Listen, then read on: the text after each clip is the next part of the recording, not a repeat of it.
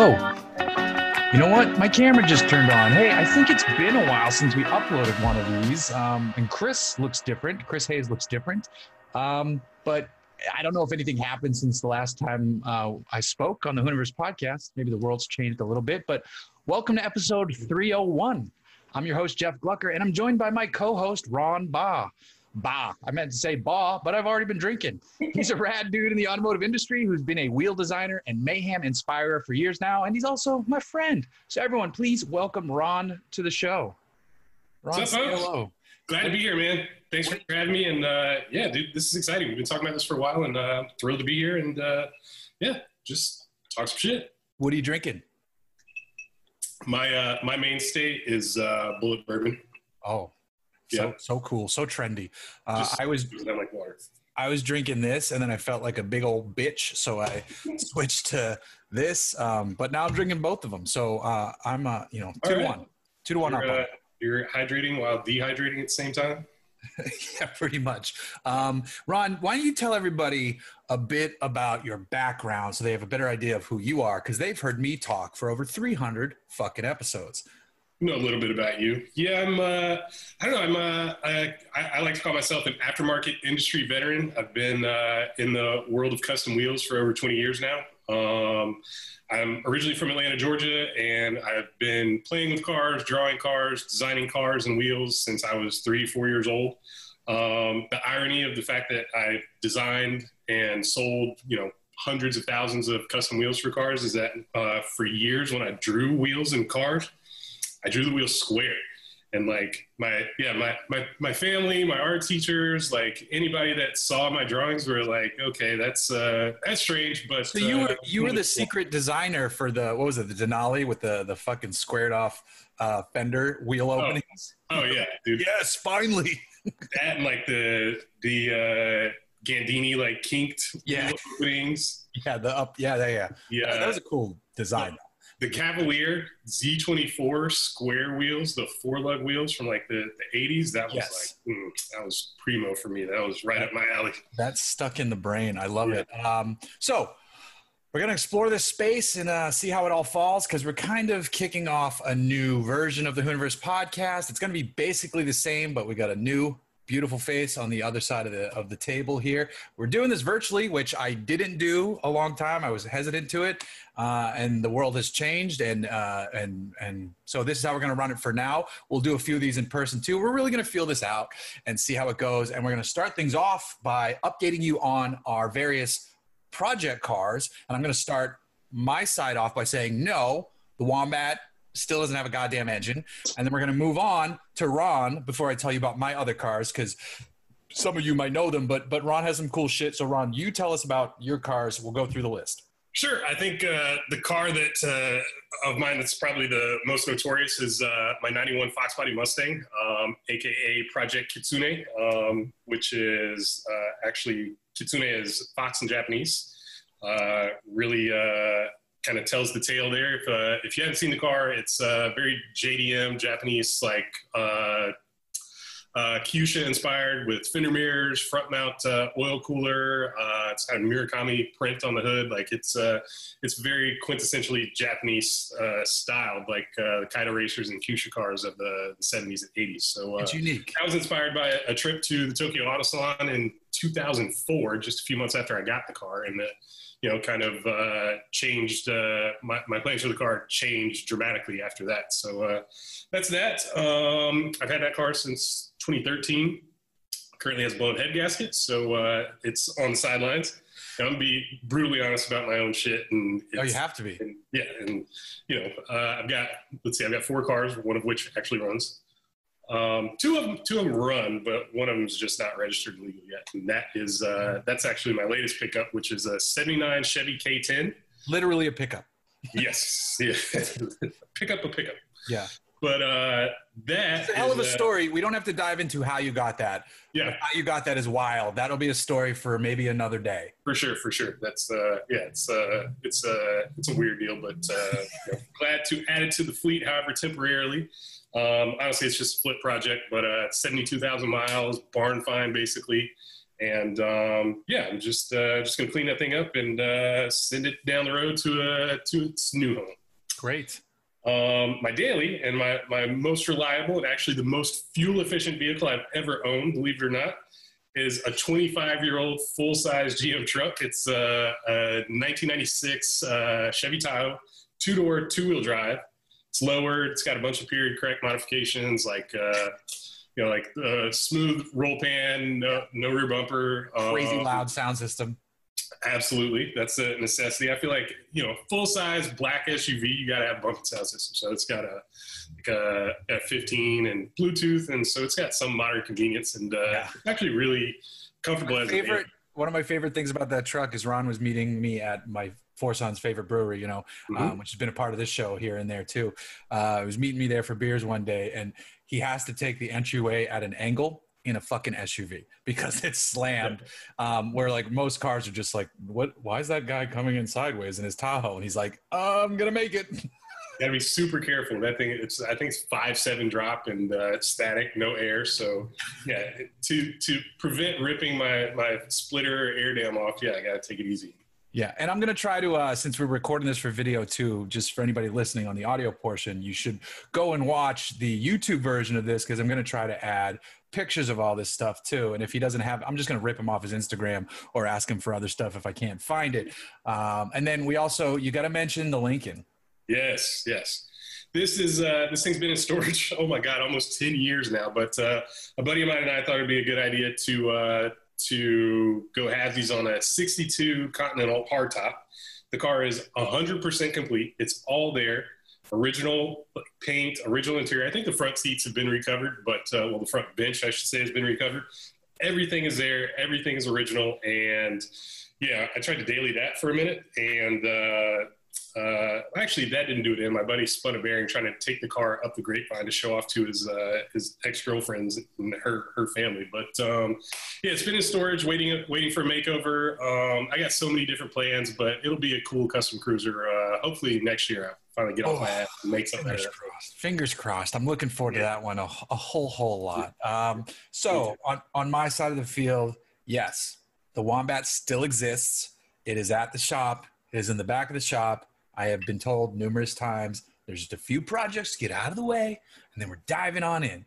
They even cleaned up the engine bay the other day. They're taking some measurements, but it is still in the back corner. And it's funny because there's this one gas station that if I go to that gas station, I can look across and I can see it parked there. I'm like, feed yourself. But that's that. Montero, daily driver, running well. AC blows cold. I'm probably going to need a clutch soon, which, isn't the end of the world. It's an old ass truck that's still pulling hard. I'm going to drive it all the way to Malibu and back tomorrow for a video shoot I have to do for Auto Trader. It's running well. I do think it's due to go back into the shop just to have them. I want them to eyeball all the suspension work that was done. If I don't remember the last time I spoke about the Montero on the podcast because it has been a while. But I think everybody knows it has the Fox suspension and everything in it. And the front, it's not a direct fit. The install cost more than the shocks because of the custom work to get it in, which when I was getting hit up on Instagram by other Montero people, like, oh my God, which parts to order, blah, blah. I'm like, no, doesn't work that way. Yeah. You can order the same shocks, but you're going to have to find someone to build new mounts and all. It's like, I'm going to tell you, there are easier ways to do this. I'm happy because my shocks match the shocks on my mountain bike, which is stupid. Don't do that with your cars. I'm happy with it. It's running well. But like I said, I want to get them back under there, the shop that did it. And just like, since it's been a while, eyeball everything and be like, all right, weld's good. Shocks look good. All that stuff. I have to put these in. I got these from a company called Adventure Driven Design. These are new bushings for the idler arm that should help stiffen up the steering a little bit because it's getting loose. The worm gear in the bottom of the steering box is worn, and you can't it's hard to find replacements for Gen 1 Montero. I'm going to have to go to a junkyard probably or rebuild it, which I don't want to do. Well, I don't want to pay someone to do. Wink. Right. So Montero, running well, daily driver, drive my kiddo to school in it because she's in first grade now. This is the other car that I've picked up, which is new to the podcast, this is my 1986. It's convenient that it's behind me. If you're listening just audio, I'm literally pointing to it because I'm sitting in front of it. 1986 Jaguar XJ6. Jaguar. No more 6, 350 TPI engine. The engine is 1989. The conversion was done 20 years ago. It has a smog cert sticker on the door jamb of the back. This is a smog legal V8 swap jag. That's priceless, dude. It's leaking fuel randomly. It's like a supersonic jet. It out of nowhere just started leaking fuel when it's cold, and then it goes away when it warms up. Right. I had a shop look it over. They had a guy in there who's an old Jag expert and a TPI expert, the same guy. And he's like, I cannot see, we couldn't see fuel leaking. We couldn't see anything wet, which makes sense because if the fuel leak stopped, it's all going to, evaporate. He's like, I cannot see anything there. So I'm going to have to leave it at the shop. So overnight, the next morning they can cold start it. But I took my daughter in it tonight to get dinner and it didn't do it. It's hot out though, so I really don't know what the fuck's going on there. I captured it on video, which maybe I'll put into this too. And it's not like a drip. It was like leaking at a good rate based on the idle of the fuel pump, where it was like boom, boom, boom, boom. I was like, that's a lot of fuel. That is. Where's it actually leaking from? Fucking like the middle, like. Yeah.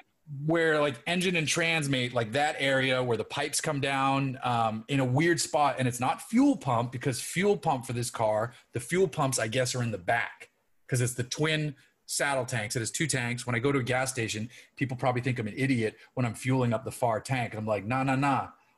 Like I got 2 tanks, son. I got to do 2. I bring, I get one of the little paper towels and hold the nozzle as I walk it back so it doesn't drip on the paint. But yeah, this thing's pretty sweet.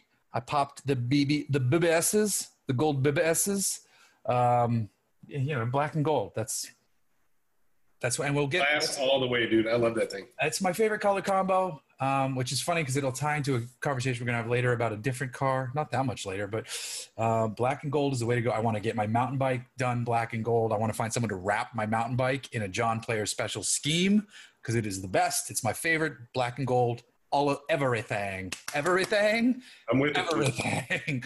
So this is the Jag, Montero, the Wombat, and then we got Ron's lineup, and Ron's got a bunch of cool shit too. But those are our cars, and now I want to segue and talk about, this is like almost old school Hooniverse podcast where we talk about our shit, and then we talk about some stuff in the news, which is good because this show at one point did have structure, and then it veered off because my mind started going. And I think we went news first and then our cars, but who gives a shit? We're doing it this way now. We got a new co-host. We got new cars. So Ron, first up, I want to talk about a car in the news. Have you heard about the Radford 62-2? I have. And I'm really intrigued by this thing because on the surface, it's something that I really didn't have any interest in. Mm-hmm. And even seeing pictures, like, a lot of our kind of cohorts in the industry, like, fawned all over it and really, think it's this, cool, exciting new thing. And at first, I just really wasn't turned on. It really didn't, resonate with me. But the more I learned about the car and the story of the Radford brand, the more interest I have and the more I want to see this thing and see it on the street and see these guys succeed with this venture. So I don't know much about the brand other than that it's Jensen Button and Ant Anstead. What about it has spoken to you a little bit? So they're basically obviously it's modeled after the Lotus. What model is it? I don't know. Yeah, whatever. An old Lotus. Yeah, exactly. So what I heard on another podcast that will remain nameless that basically those guys resurrected this brand Radford, which wait, which podcast was it? Spice Car Radio. Oh, I mean, you can say we don't have enemies here. Yeah, no. But, I don't give anybody free press, But if they're not my friends, I got to get that in my head. I like that. I got to get that in my head. All right, go ahead. Sorry, but yeah, like the Radford brand is cool. It's storied because basically this guy, this British designer, like basically took cars from Lotus, even Mini, and like other brands, and like basically almost like a coach builder, like personalized them and made them cool. And that was something I never heard of. So, I was excited to hear the origin story of that brand and these guys resurrecting it. And obviously, Jenson Button had, a former F1 champion.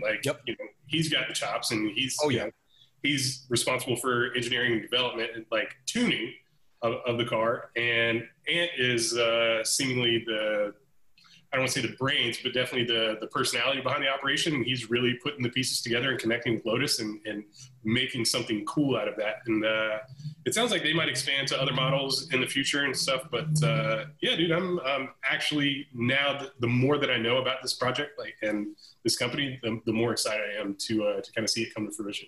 Nice. And then for those of you who don't know specifically about the car, they modeled it after an older Lotus, like Ron said. There's a classic model, which is the base, and it gets 430 horsepower. And all of these start with Toyota V6, right?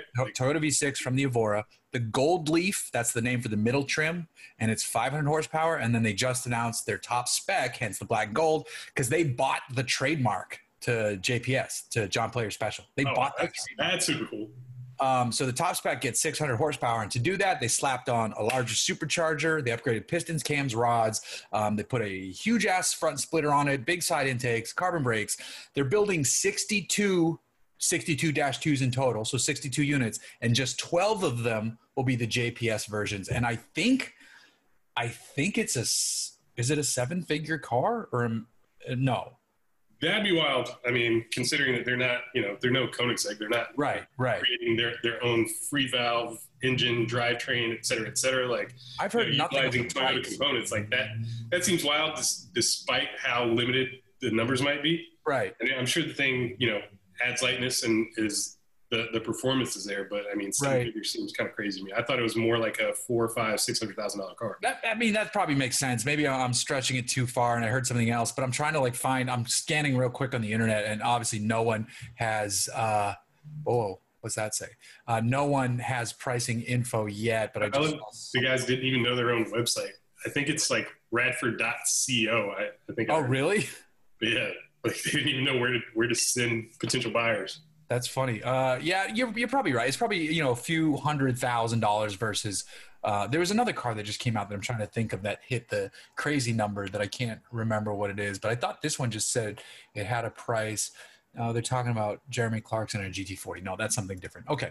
Yeah. So no idea of price. I made up 7 figures, and I'm sure I'm wrong. It's probably, $400,000 car. Either way. I gotta say that the one thing that turned me off about this thing instantaneously, and every time I see it, yeah, the 4-spoke wheels. I just can't get over that. Just at least they're not square, right? Yeah. I mean, maybe I might prefer that actually. 4-spoke. I want to see a picture of the. I'm going to open up real quick. That's just a personal thing, but I don't know. 4-spoke wheels just irk me in. That doesn't work for you. Maybe on classic JDM stuff, it works better. Yeah, I'm looking at it now on the John Player Special car. I'm with you.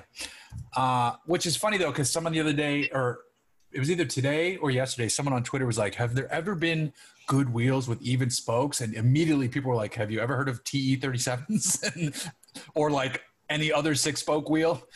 For whatever reason, 6 spokes are my favorite. I don't know what it is. It's it's a better balance than a 5-spoke or 7-spoke to me. Aesthetically, it's just my thing. I don't know why. It's like V8 versus V10. Sure. The sound of a V8 is better than a V10. Yeah. Except with a few exceptions. Right. I just been that nice Audi Lambo V10s, those pretty fucking sweet sounding. Well, the Carrera GT, the Porsche Carrera GT, is probably the best one, but almost any other V8. I think the secret to a good sounding V10 is revs, because you think of a Viper and a SRT 10 truck like that, Yeah. That should it just doesn't work. Yeah, the Viper sounds like a dump truck. But I mean, the side exit exhaust doesn't help. Yeah. It is fun, but it's not a V8 smokes it. And have you heard the teaser clip for the upcoming Z06? Yeah. I'm not a fan. Oh, of the noise? No, dude. Oh my God, dude. It sounds flat speed, just it's flat plane crank. Yeah. Just like GT350, GT350R. To me, they make noise, but it doesn't sound tuned to me. It doesn't sound balanced. It doesn't sound Which is funny because it's my favorite exhaust, especially stock exhaust, is of course 5-liter Mustang. Like it just has like this hollow tubular ringing sound. Yeah. And I feel like that's missing from flat plane crank V8s. Like, Ferrari 458, I've heard aftermarket exhausts that sound good on those cars, but like stock, it just sounds flat. There's just something missing. Like there's a richness in tone that's just not there for me. Well, it's funny because you mentioned the balance when those are more balanced, but I think it's probably that there's something just off balance. That right. There's like the burble. Right. And I agree with you because like a Fox Body 5.0 with a set of Flowmasters takes me back to wishing I was a rich kid in high school when I watched other kids with 5.0 Mustangs. I was not a rich kid, but I was spoiled, and my first car was a 5-liter Mustang convertible. Did it have Flowmasters? And the first thing I did was chop the cats off and install Flowmasters. Yeah. See, there you go. Amazing. I think I lied. I grew up with my grandparents. I think I lied to my grandparents and I told them that there's something wrong. Like I had an exhaust leak or something, and I had to go to the exhaust shop and have that fixed. And that was the first thing I did, and it just like it made my life, like my high school experience was so much better after I installed. Yeah, I can see that. It's like because like I said, my Montero's running well, and it actually has a MagnaFlow exhaust system now, and it sounds a little bit nicer. But adding a V8 back into my life has been, I missed it. So, do you plan to daily the Jag, or I'm just gonna go back and forth between the Montero. Yeah, when I don't have a press car parked out front, it's this or the Montero. Either one. It's kind of like, what am I in the mood for? If I'm going mountain biking, I'm throwing it on the back of the Montero. If I'm gonna flex on the other dads while dropping Sloan off at school, it's like rival dads. Come on. Though I tweeted this the other day. It was yesterday. Some dad dropped his kid off in a Porsche Speedster replica, and I was like, oh. I just backed off. Guy. All right. Slow. All right, buddy. And it sounded good. It was this gorgeous, like light blue. It was. Whew, he won the day. And then he continued off to work to be like just probably owning people and being a terrorist. That's one of those cars that like I never know if I'm looking at a real deal You're not a replica. I just always assume that it's a rep, but always assume. It's like the same thing. You go to Cars and Coffee almost anywhere in Southern California. Like it's hard to tell. Like yes, that's a very good point. But usually, like you can tell by the interior, and it's like if it's like got some '80s fucking head unit in it or some weird seats or carpet, like that's a give. But like you just see those things riding down the road. Like in Southern California, at least you can't assume that they're replicas. You're right. And also like the replicas are so good anyway, like It doesn't matter. They're not going to perform worse. It's not like that was some amazing 911 of its day. I think there's I'm sure Porsche nerds immediately look at the VIN and go, that's a Volkswagen VIN. Nope. Right. Or they go like, oh wow, the 356A or whatever the Porsche thing is. I don't know enough to sweat anybody's shit that hard. No. And I mean, it's the same thing with a Cobra. Like Cobra replicas are awesome. My friend's brother just bought one. He's like a CFO of a company out in Pittsburgh, and he sent it to me. He's like, what do you think about this one? Price was a little high, but like the package it had, the suspension was sorted. I'm like, the price is a little high, but the color's cool because it's silver. With like black stripes, which is like it's not that different, but it's different than every single blue one that's out there. There's a real 427 engine in it, great gearbox, nice suspension, good brakes. And I'm like, low mileage. And it was one of the good companies. It wasn't factory or Superformance, but it was like the third one that's like the other best one. Right. I can't think of the name of. I can't think of it. Yeah. So I was like, if you can talk him down a little bit, try. And he went and drove it, and it said it had like 600 horsepower. He's like, I was looking at one with 8. I'm like, dude, like we all know horsepower is awesome. You do not want an 800 horsepower Cobra. Like the best Cobras are the narrow body 400 horsepower ones. Yeah. This wasn't like no horsepower rules. I'm like, and he's not a car guy. He's like a guy with the money who like wants to be a car guy. One of those things. Like this is his first cool car. Like dude, help him get there. Yeah. Like even. I was like, I think it's like 600 horse. And I'm like, that's so much horsepower in that car. Yeah. Years ago, the first Cobra I ever drove, when I did this classic car show that didn't go anywhere, but one of the cars I drove with the owner, it was a Cobra that had a Hemi, which is weird. I haven't heard of that, and I haven't heard it since. A Ford Hemi or no Mopar Hemi. That's fucking cool. I've never heard of it since, and a 200 shot of nitrous. Yeah, he said he was driving it on his friend's runway, which is a phrase most people don't say. And he hit the nitrous, and he will never hit it again. Yeah, dude. It was automatic. It was an automatic too. It was like I was like, it was the weirdest Cobra. Yeah. Cobra. This is a random factoid, but I feel like I know he had one, but I think it was like twin supercharged. But back in like the 60s, Bill Cosby. Yeah, had crazy Cobra with an automatic. Yep. Had like a C4, C6, whatever, 3-speed, but it was like twin supercharged, 427 or something like that. Yeah. Like something crazy. It was like 800 horsepower. Yeah. And he drove it and he returned it. Mm-hmm. It was the title of one of his comedy specials eventually. No shit. Yeah, it was called like something about that car. He used it in a title of one of his specials or a book or something like that. Yeah, he drove the car, said nope, and brought it back, which is crazy. All right, I hate to use the term switching gears because it's too cliche for one of these, but I think I say it all the fucking time. Dude. I want to talk about little trucks. Little trucks. Yeah, little trucks. Mini trucks? Basically, compared to the regular trucks, we have two, I think, cool ones out there. We have the Hyundai Santa Cruz, which I have not driven, and we have the Ford Maverick, which I also have not driven. I've sat in and touched both of them, and I looked at them, and they kind of have two different missions where Hyundai's like, that's not a truck. It's an activity vehicle, right?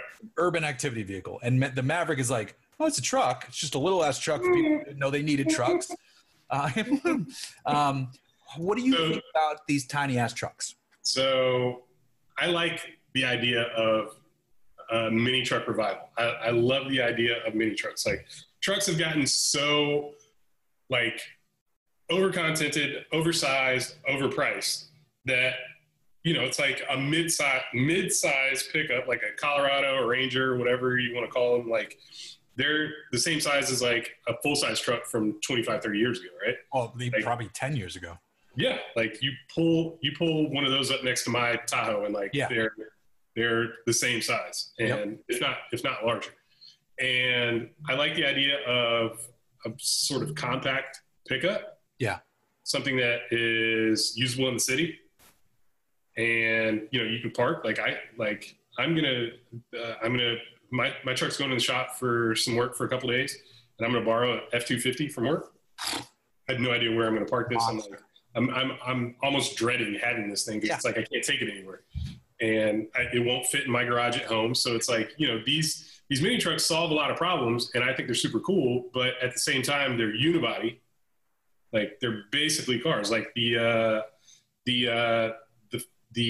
Maverick, we've already measured for wheels and stuff. Like, you know, thanks to SEMA for giving us access to this thing. But it's basically like a Focus, like it's I think it's front drive, is it not? Like front drive or you can get it front or all-wheel drive, right. So that's weird, but I also think it's cool, and it'll open up pickups to a new segment and a new like populace that otherwise would not be interested or recognize the utility and, you know, just the lifestyle that a pickup affords. I don't know what like load capacity or towing capacity is, but you know, I honestly think I would be really interested in like a cool lowered, like street truck, mini truck style Maverick. Yeah. Like, when they announced the Maverick and fully released the photos, I photoshopped one as like if there was like a Maverick ST or a Maverick RS. So like instead of going like lifting it, like slam it, put it on the Focus RS wheels, and street truckify it because that's what the mini trucks are super rad about.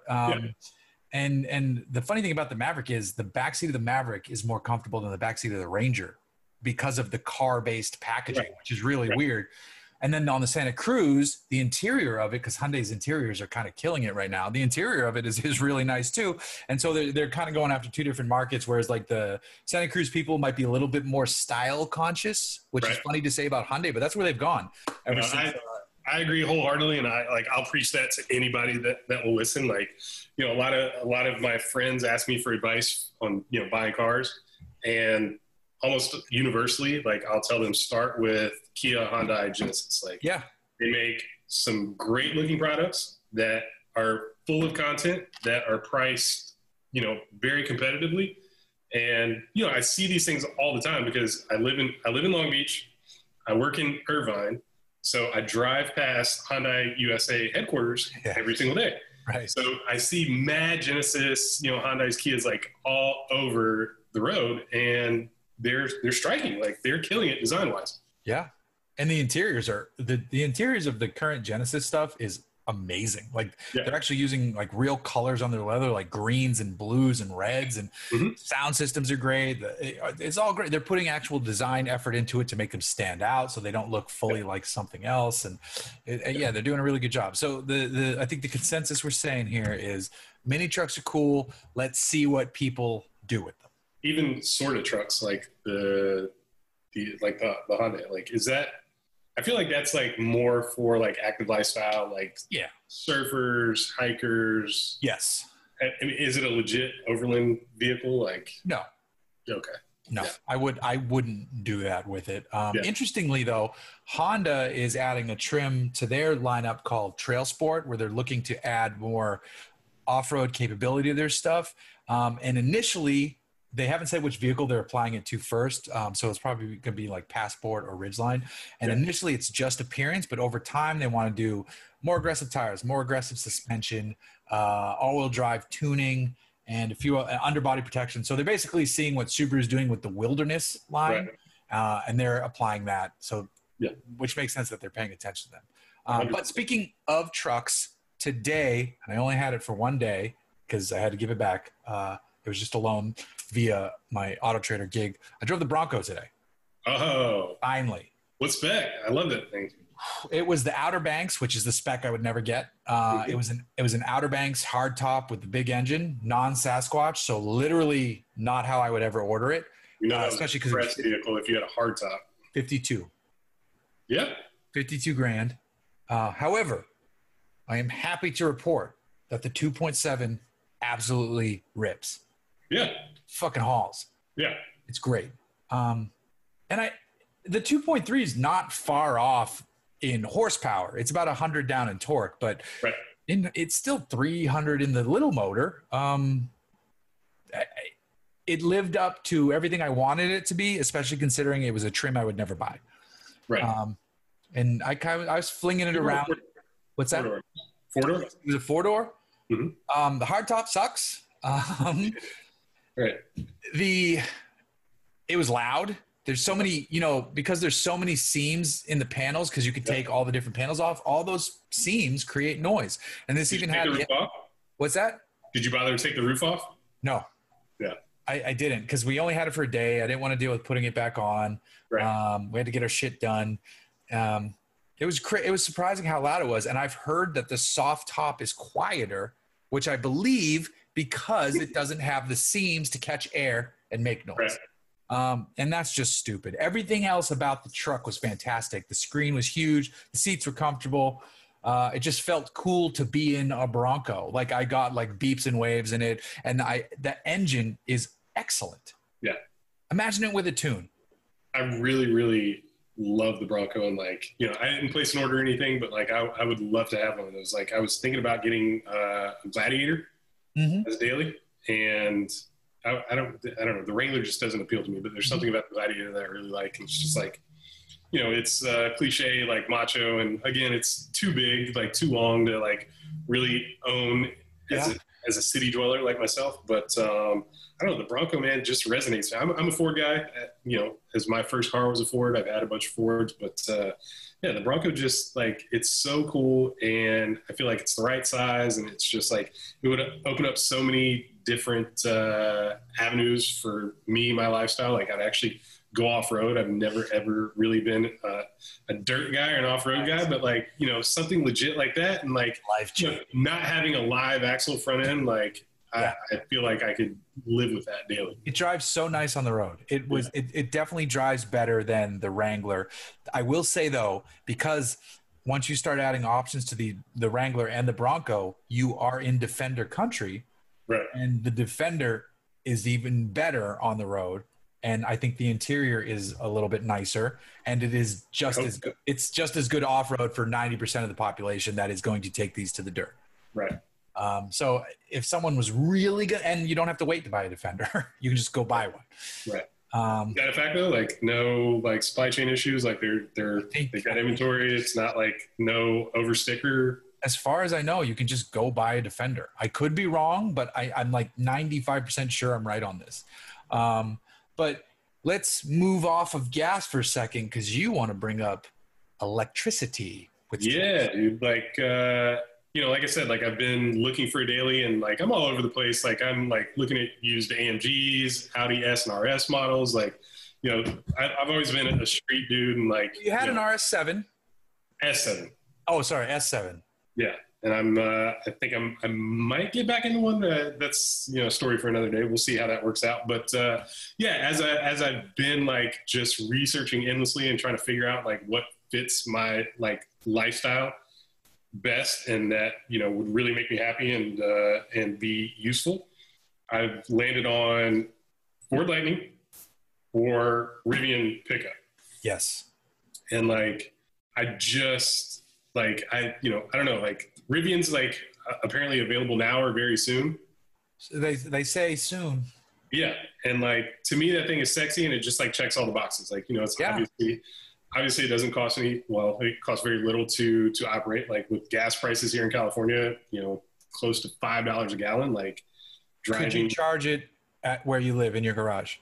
So I have a few neighbors in my building. So I live in like a loft building, condo building, whatever, in downtown Long Beach. And I have a few neighbors that have Teslas, and they've installed chargers. So I don't know, like I'm sure that I could if I wanted to, but I'm renting. I don't own this place. So it's like, I don't know if I want to make such an investment in a place that I could leave any day now. But, it's an option. But we have EV chargers at work. We have the like big badass chargers at work. So my commute's like 20 miles, but it's on the 405, and it's just like such a slog. And it would be great to have a car that has just all the new creature comforts, and doesn't cost me $100 a week in gas. Right. But Rivian, from everything that I've read and heard, like that thing like is super capable on road and off road. Yep. And I think it's sexy. It's not like super revolutionary design like Cybertruck, but I would never ever. No, but it stand out. It's stand out. The daylight running treatment and all that is super cool, and they have that cool pass through for where you can put like the utility of those things is killer. And like having a frunk, again, I'm a Ford fan, so I could easily be swayed into a Lightning if they were available anytime soon. But it sounds like we're almost a year out from those. Yeah. But I don't know. For me and a lot of my friends, I feel like that's like the next step. Like that is like the perfect like dad mobile. I'm not dad, but like it just checks all the boxes. Like utility, sexiness. Like I could upgrade the wheels, as I'm prone to do. And, personalize it and just make it cool and like really enjoy driving it. Like I just, I'm super excited for EV pickups. I think that is going to be a huge market segment in the next 2 to 5 years. Yes, I agree. And I always like SUVs a little bit more. So I really like the Rivian R1S. And I've seen them both around here because Rivian has a location in Irvine. So I see them. The R1T is great. I would love to, toss a mountain bike in the back of it, and you drive to Big Bear and back on a charge, and it seems like it's a pretty damn perfect daily. Get some tax incentives and rebates, and if you get the charging situation figured out. But with the 300 miles on a charge or more, I mean, you don't have to worry about it for a few days at a time. Yeah. So you're fine. Find a level 2, level 3. Actually, just find a level 3 EA charger out on the road, and you're good to go. Yeah. Man. I'm down with that for sure. I think that would. So I've had an EV previously. I had a Fiat 500 electric for 2 years. When they were like dirt cheap, or when they? When it was like $93 a month, weeks. Yeah, it was insane. But the thing was super fun. I enjoyed it. It was just like it really was a pocket rocket, even though it was much heavier than a regular 500. Like it was way more fun to drive than absolutely. It had all that torque. Like it was I smoked tires like every single stoplight. Yeah. But I lowered it, and of course I did wheels and stuff, and it handled great. Like it was just fun. But like my commute was just 10 miles then on the freeway, and I still had range anxiety for probably 50% of the time I had that thing. Because range on that thing was only like 88 miles. Yeah, that was if you drove it like a sane individual. But like I said, I smoked the tires from every single stop. Like it was always like. It was an acceleration test every time I drove that car, and I'd V max on the way to work on the freeway. I think they maxed them out at 88, and I'd love to see it go to 89, 90. Yeah. Like I'm doing something right. But the range on that thing was it was like you drive to. I lived in the valley then. You drive to the city. Oh yeah. Dick around, and if you didn't find a charger. And this was like 4 or 5 years ago. If you didn't find a charger, it was just like, all right, I had to plan my whole day around my range. It was just like, all right, we're not going to this store or this restaurant because we might have to stop and find a charger. And there was no quick chargers back then, so it was just I feel like all of that range anxiety is alleviated now with most of these trucks. I feel like 300 miles of range, unless I'm going, I can't even imagine where I would have that concern with at least 300 miles of range. After driving cross country in an EV, which I did at the end of 2019, fall 2019. And what vehicle? What's that? What were you driving? An e-tron. Really? We tried to cannonball it, but we knew we weren't going to break the record, so we just wanted to do it in one shot.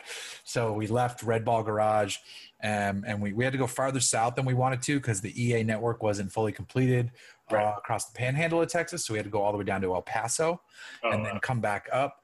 But we did it. We drove. I did it in an e-tron, which is a vehicle that is EPA rated to 204 or something. Even though it's a good highway cruiser and you can earn a lot of your range back. But after doing that, I pretty much don't have range anxiety in it. But if someone was like, "Hey, drive my 7-year-old e-Golf," I'd be like, "Nah, nah." But anything that is brand new on sale right now, you could just hop in and go. Right. Exactly. And I believe in that. I've done some good reviews of Taycans and the Cross Turismo. I've taken them on long distance beer runs. That's how I sold them to Porsche, where I went to different breweries and bought beer, specifically pushing the car, and they were happy with the story, so it was great.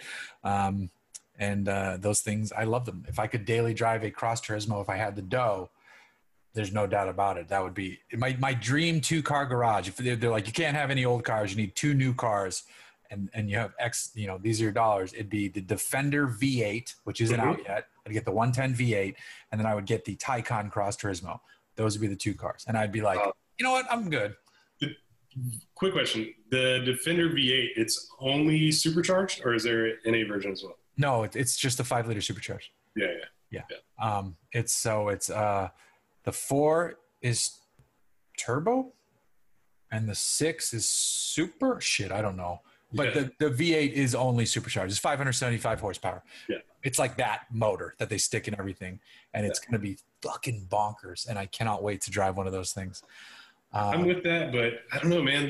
The Defender for me is just uninspiring. I haven't driven one, and I'm sure the interior is much nicer than pretty much any off-roader of similar price. But it's nicer. I wouldn't say it's much nicer, but it's nicer. Okay.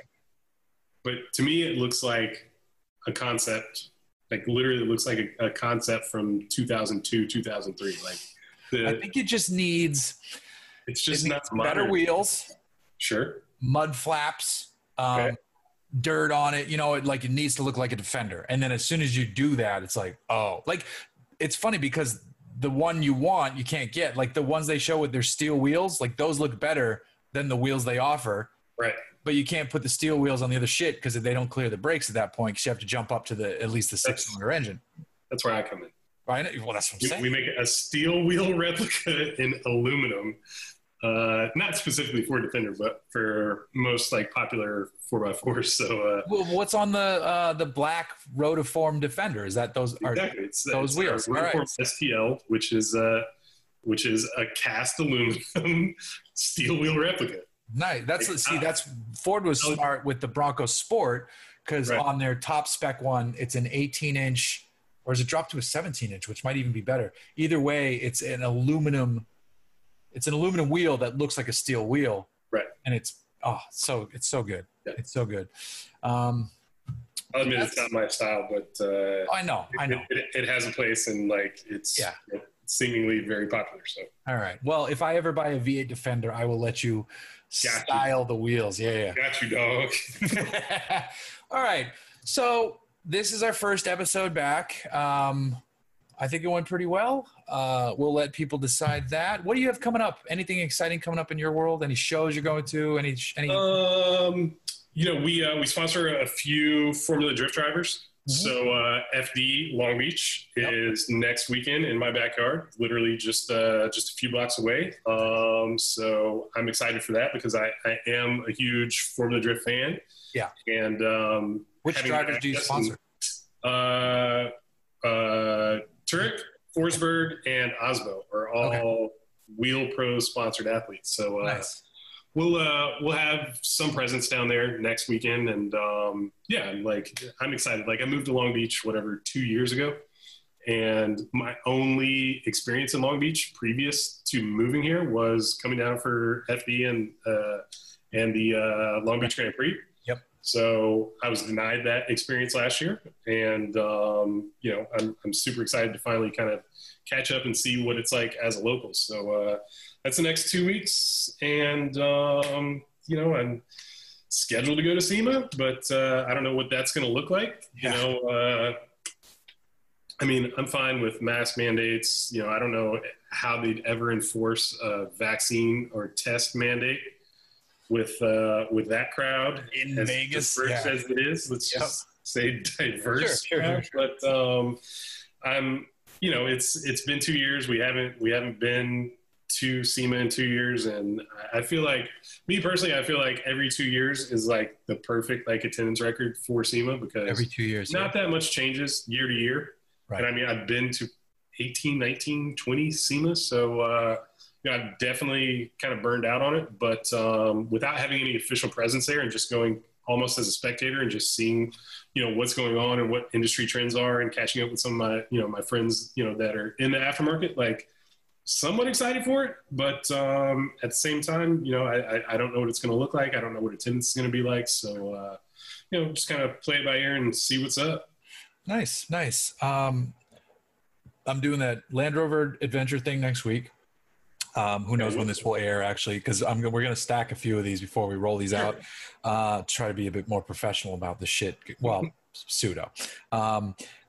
Then I'm not going to Long Beach Grand Prix, even though I was invited to be a guest of Acura, because I'm racing Lemons at Buttonwillow that weekend, which I'm very excited about, because we've swapped our car from a carb setup. It finally has fuel injection, and that should help a lot. What are you running? Can you tell me? We run a Ranchero. We run a Ford Ranchero. What? Yeah, like a 62 Ranchero. What motor? Straight six. Yeah. Yeah. And the first time I raced it wasn't the first time the car was raced, but the first time I raced it with the team, it still had 3 on the tree. And it was terrible. It was competitive in the corners when you were in second gear, because it has the Shelby drop for the front suspension. Okay. Yeah. So it actually turned in real nice. And then our car got fucking destroyed in a bad accident, which sparked a new rule for Lemons, because thankfully the drivers hit on our driver got hit on the passenger side in the front, and they were like, oh shit, they realized our car didn't have a collapsible steering column. Oh, wow. Yeah, so there's a new rule in Lemons because of that crash. I wasn't in the car. We got spun by the GoPro BMW, and they never said shit to us about it. And we have it on GoPro. Fuck them. They don't give me free shit. I was gonna say, they didn't even hook it up. No, I don't even have a 9. I'm on 8s. Fuck those cameras. I just gave my daughter a 7 because I don't even use it anymore. And so the car is now, it has a 4-speed top loader. It is now it's fuel injected. So it should be very interesting. And we've refined the front suspension. I can't wait to drive it. It's going to be good. Nice, Tim, dude. the Hooniverse co-founder, is the man to raise lemons with. So I'm very excited for that. I actually need to find a new next gen, the Hans device to buy. Yeah. And then in October, I am going to drive the new Tundra in San Antonio, Texas, which I do not want to go to. But whatever. I can pretend I'm jealous of that. Yeah, new Tundra. That'll be interesting. And then, I finally scheduled press car wise an Urus. Urus. I have it for a weekend in October, so that'll be interesting. What are your plans with that? Are you staying local or are you in a road trip? I don't have plans for it. I just haven't driven it. I'm like, hey, do you have one in the area? They're like, we do actually. I'm like, I kind of want it. I kind of don't. I'm almost ashamed to admit that it's like my favorite thing ever. Like, Oof. I got some seat time when they first were released, whatever, 2017, 18. It's been a while. Like, yeah, it's just like absurdly quick. Yes. Like, very nice interior. Like, I didn't like commute with it or anything, but I just ripped it around the corner a few times, and yeah, it's just so silly that I just love it. I got mad flexed on when my daughter was still in her daycare, her preschool or kindergarten at this point. I had a Bentayga and I was dropping her off in a Bentayga, and some grandma had a fucking Urus. She's picking up her grandkids, and I'm like sinking down in the Bentayga seat. Like, did she give you the shaky finger? Probably. Yeah, it's like, loser. Nice car, asshole. Like, all right. And it was like yellow. It was fucking yellow. Yeah. Yellow Urus. It's like, yeah. But yeah, I mean, you can't win them all. Whatever. Comparison is the thief of joy, and I didn't own the Bentayga anyway. One of my favorite quotes, by the way, in the last 2 years. It's a good mental social media for sure mental fixer. When you think like all my friends are having fun, like no, everybody's in hell. So don't compare yourself to them. 100%. We're only posting the cool shit. Like hey, check out my Jag, and I'm like, it's leaking fuel. And like, so comparison is the thief of joy. I'm looking directly into the camera for that one. Absolutely. So don't compare yourself to anybody else. You be you. There we go. Episode 301. Everybody, Ron Baugh is the new host. Ron, actually, I do this for our guests normally, but you're the co-host now, so tell everybody where they can find you on Instagram or wherever. I'm pretty much only active on Instagram, and my handle there is 777style, and I have a website that I haven't really updated, but now that we're kind of active here and I've got a couple other things going on, I'll probably start to update that, and it's the same, 777style.com. A couple of things in the fire. Oh, I like it. All right. Well, there you go. Ron, thank you I was going to say as always, but thank you this time for joining us and in the future. And we will do this again real soon. Hooniverse Podcast is back, and we'll see the rest of you soon. Bye. Look forward to it.